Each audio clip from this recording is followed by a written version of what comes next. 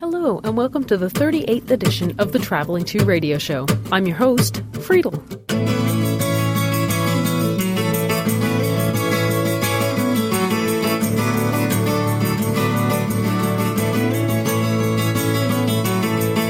we're going to be talking to Sonya and Aaldrik, a couple who've been cycling around the world since 2006, and they're not done yet. Next stop, Africa.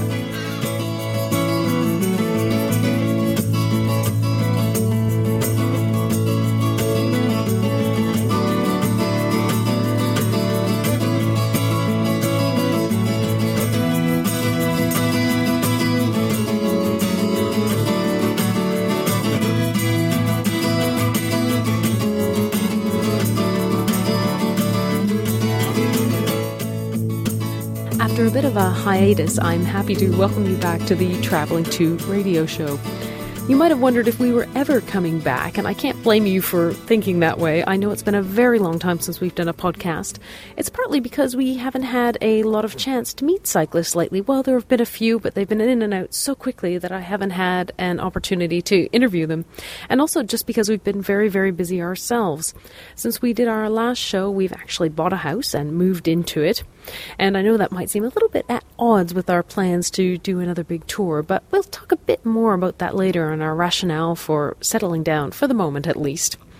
And of course, we've also been busy planning our own tours. As you're listening to this, we'll probably be off cycling in Denmark. We're planning 2 weeks right up to the northernmost tip of Denmark and then back down to the German border.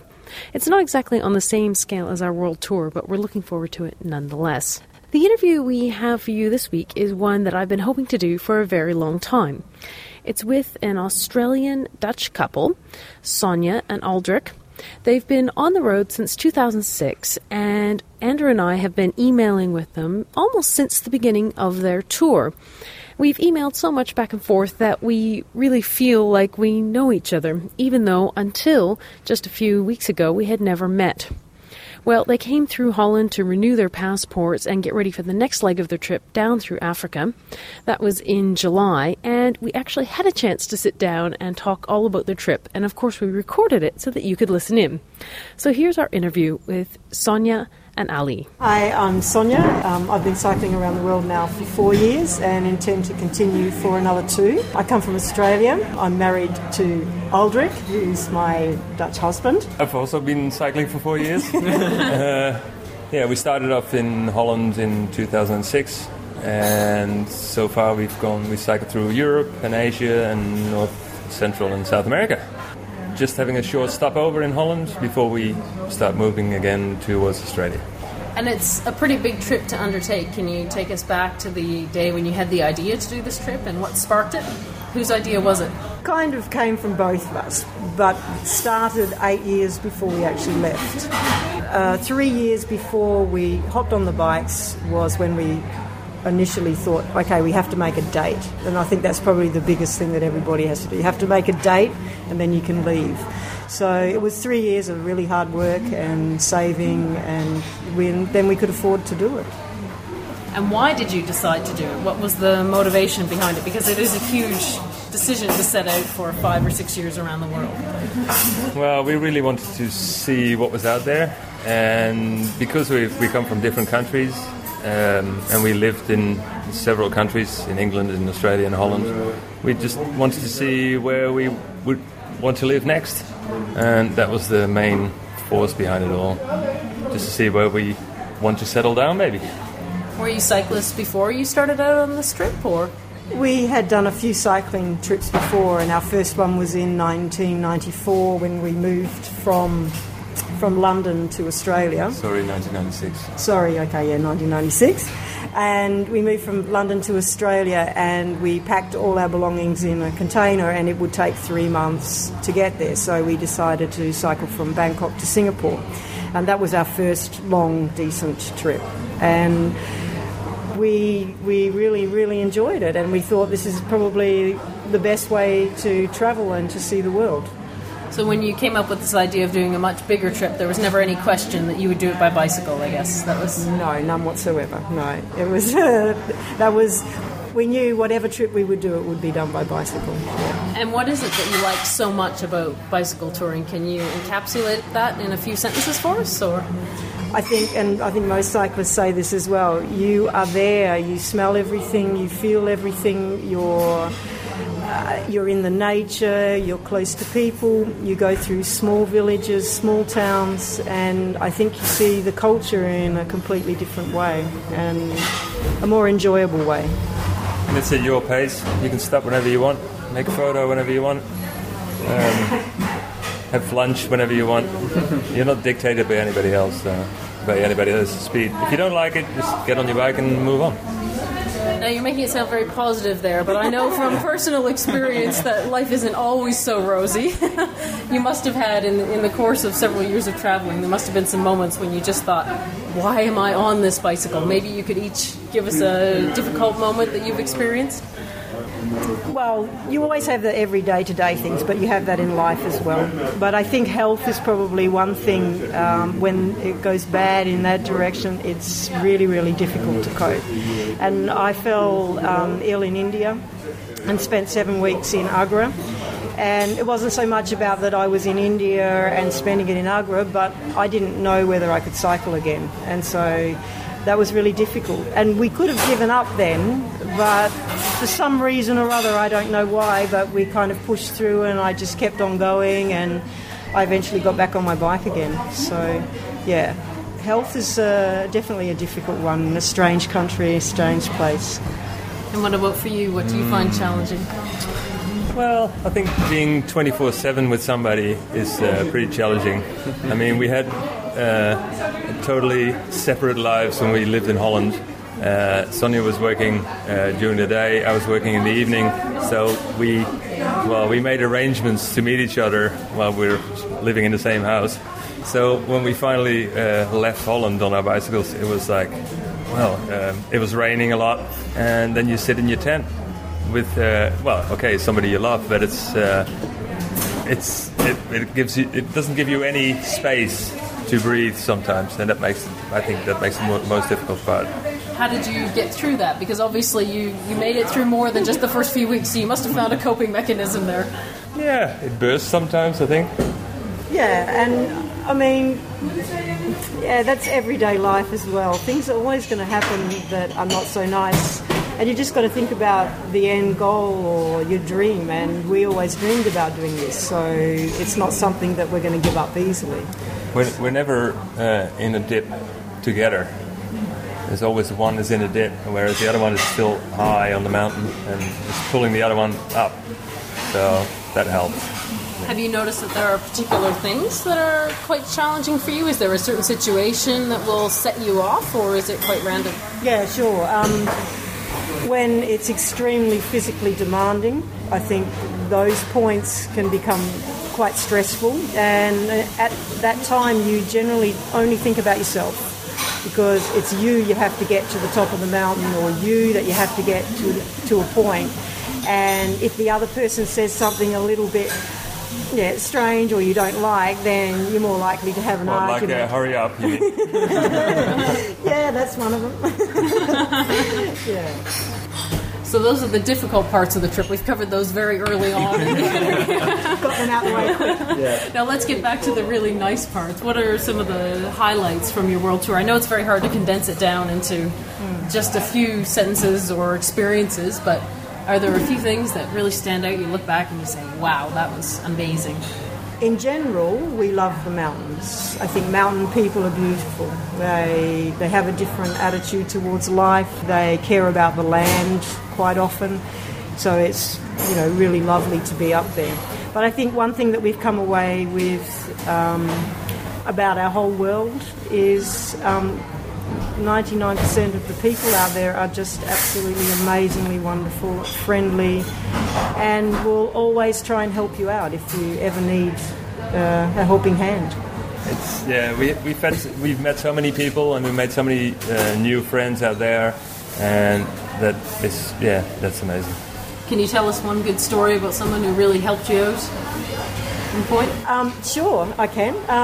We were in Greece. It's not so much that he helped us out, but it's a gesture along the way. And We were cycling in Sparty going up a mountain, and it was a whole day's going up, and it was hot and hard work, and we were going along slowly, and this guy came past really fast in his little red Austin, and he went on and didn't think anything of it, and then I saw him and he came back the other way, and he was zooming back down the mountain, and then probably about 15, 20 minutes later, he zoomed past me, pulled on the handbrake, screeched, and I thought, oh no, what's going to happen now, and then he jumped out of his car, bubbling away in Greek, I couldn't understand any of it, with a bag of oranges, and he gave them to us. So this man had obviously seen us going up the mountain, thought about turning around, going back to his house and getting some oranges for us. I just thought, wow, that's just such a beautiful gesture. He stopped his whole life just to do something for us.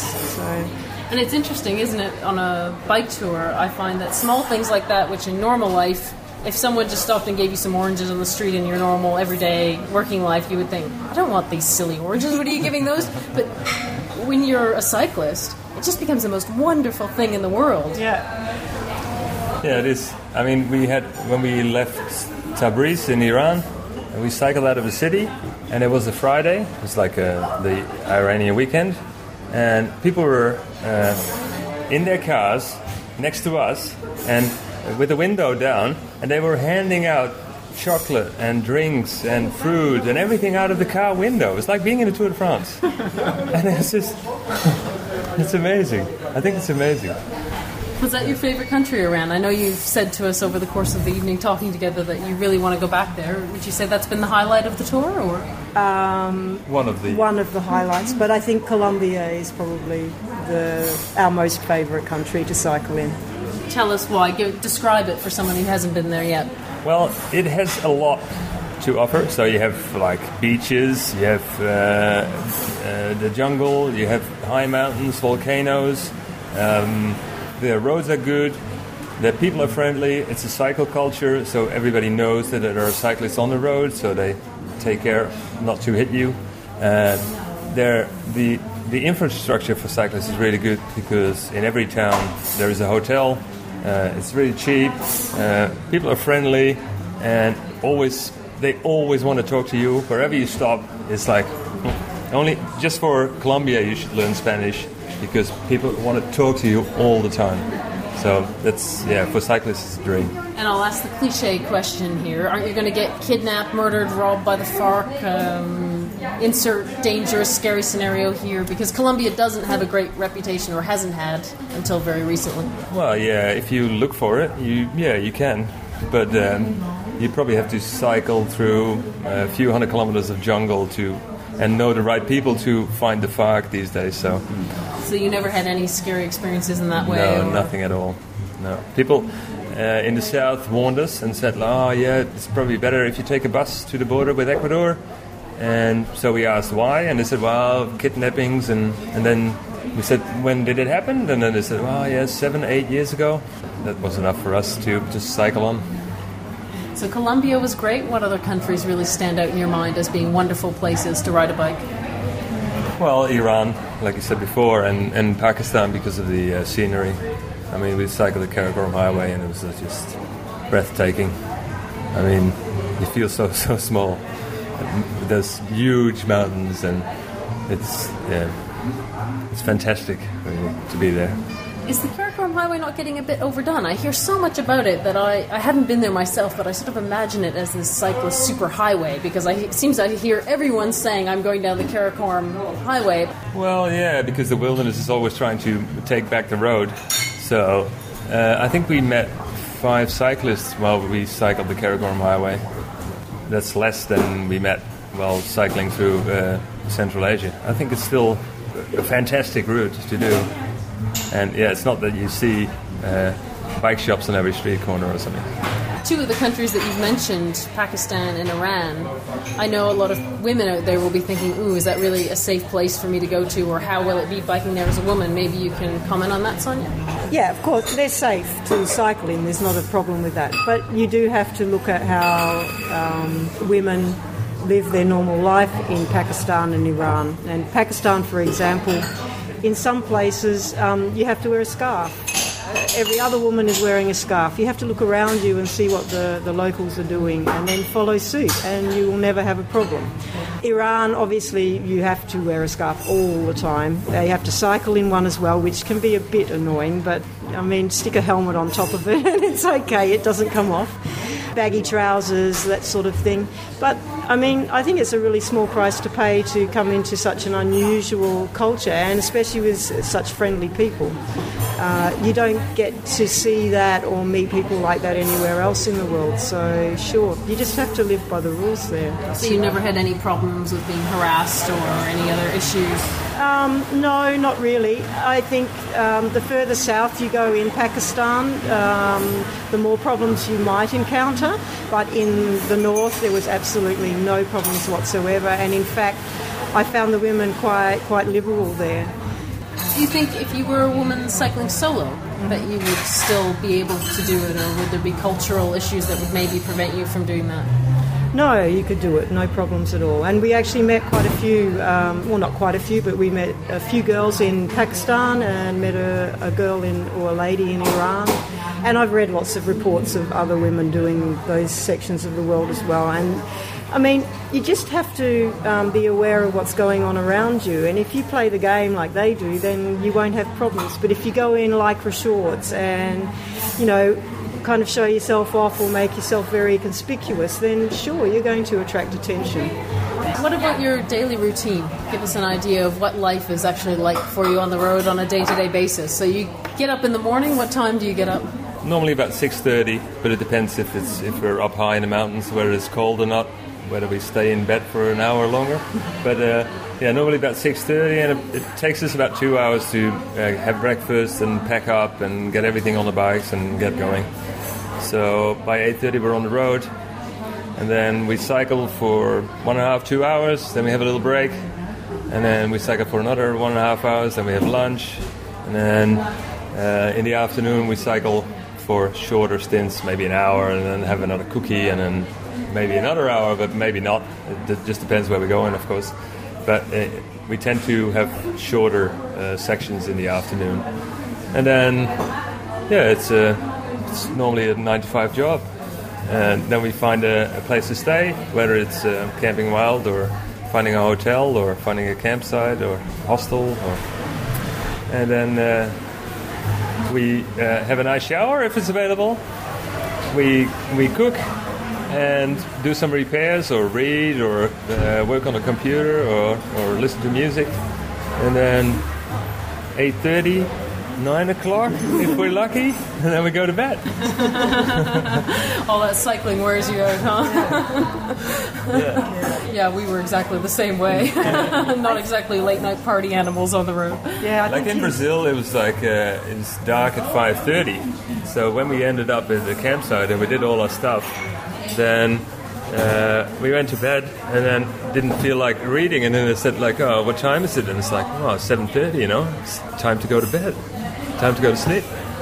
So it's one good thing about being a cyclist: you can sleep a lot and you can eat a lot. And when you're doing your day-to-day cycling, how much of that do you plan? Do you buy Lonely Planets and read them? Do you research online? How do you handle the actual planning out of your route? Yeah, we started off with Lonely Planets, but we don't use them anymore because they're only really handy for big cities, and most of that you can find online. So if we get somewhere, we plan our trip into a really big city, then we look on internet, see if there's a hostel, and then we cycle into town, normally with the use of Google Maps, or we haven't bought a lot of maps lately either, so we just write down which towns we want to go through, and that's it. Sometimes we draw our own map. So. Do you research any things to see along the way, or do you just leave it open to whatever you come across?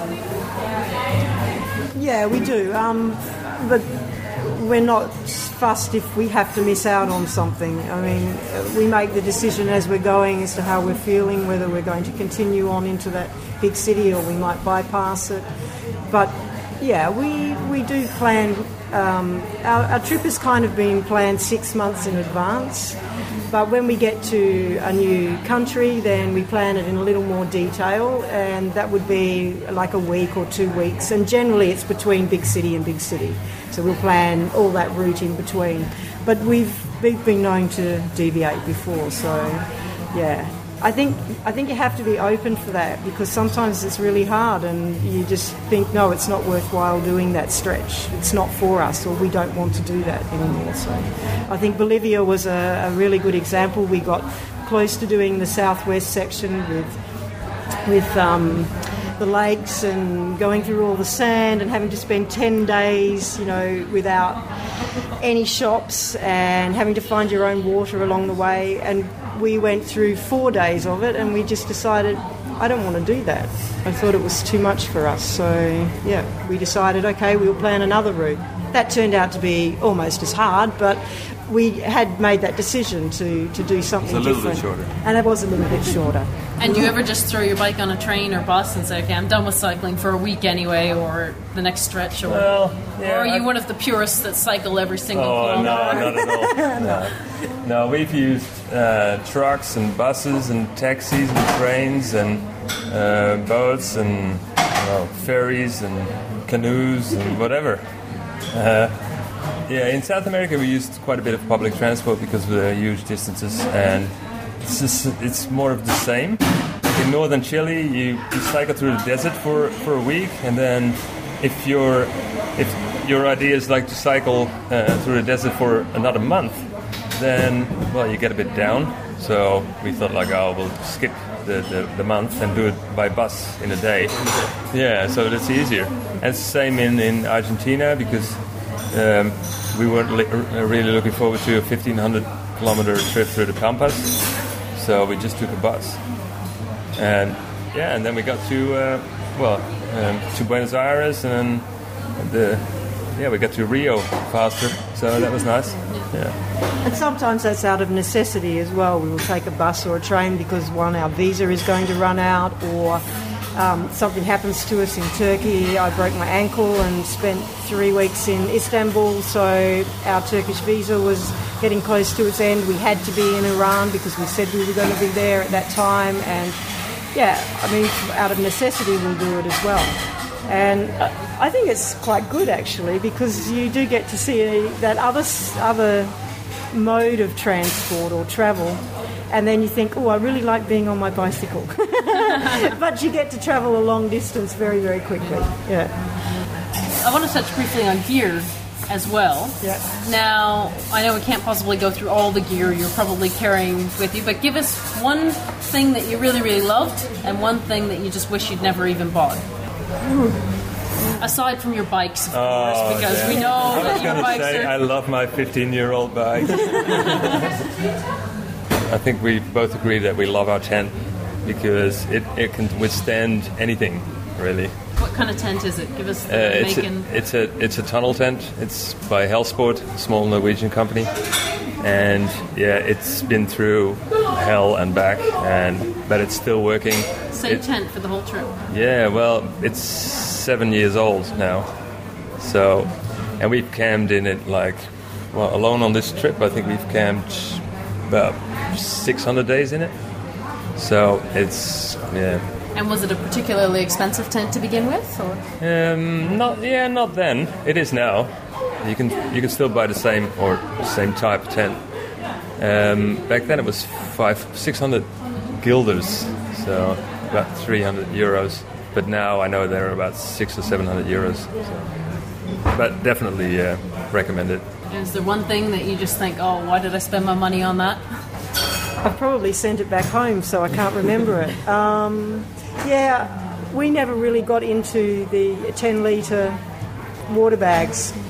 We just buy water bottles everywhere we go. So we sent them back quite a long time ago, and we had this idea that we were going to be out in backcountry a lot, so we bought a little cap for it with a shower attachment, but we never ever used it, so that went back home. And I know you have some nice tips on your blog as well. Is there one or two that you could share with us?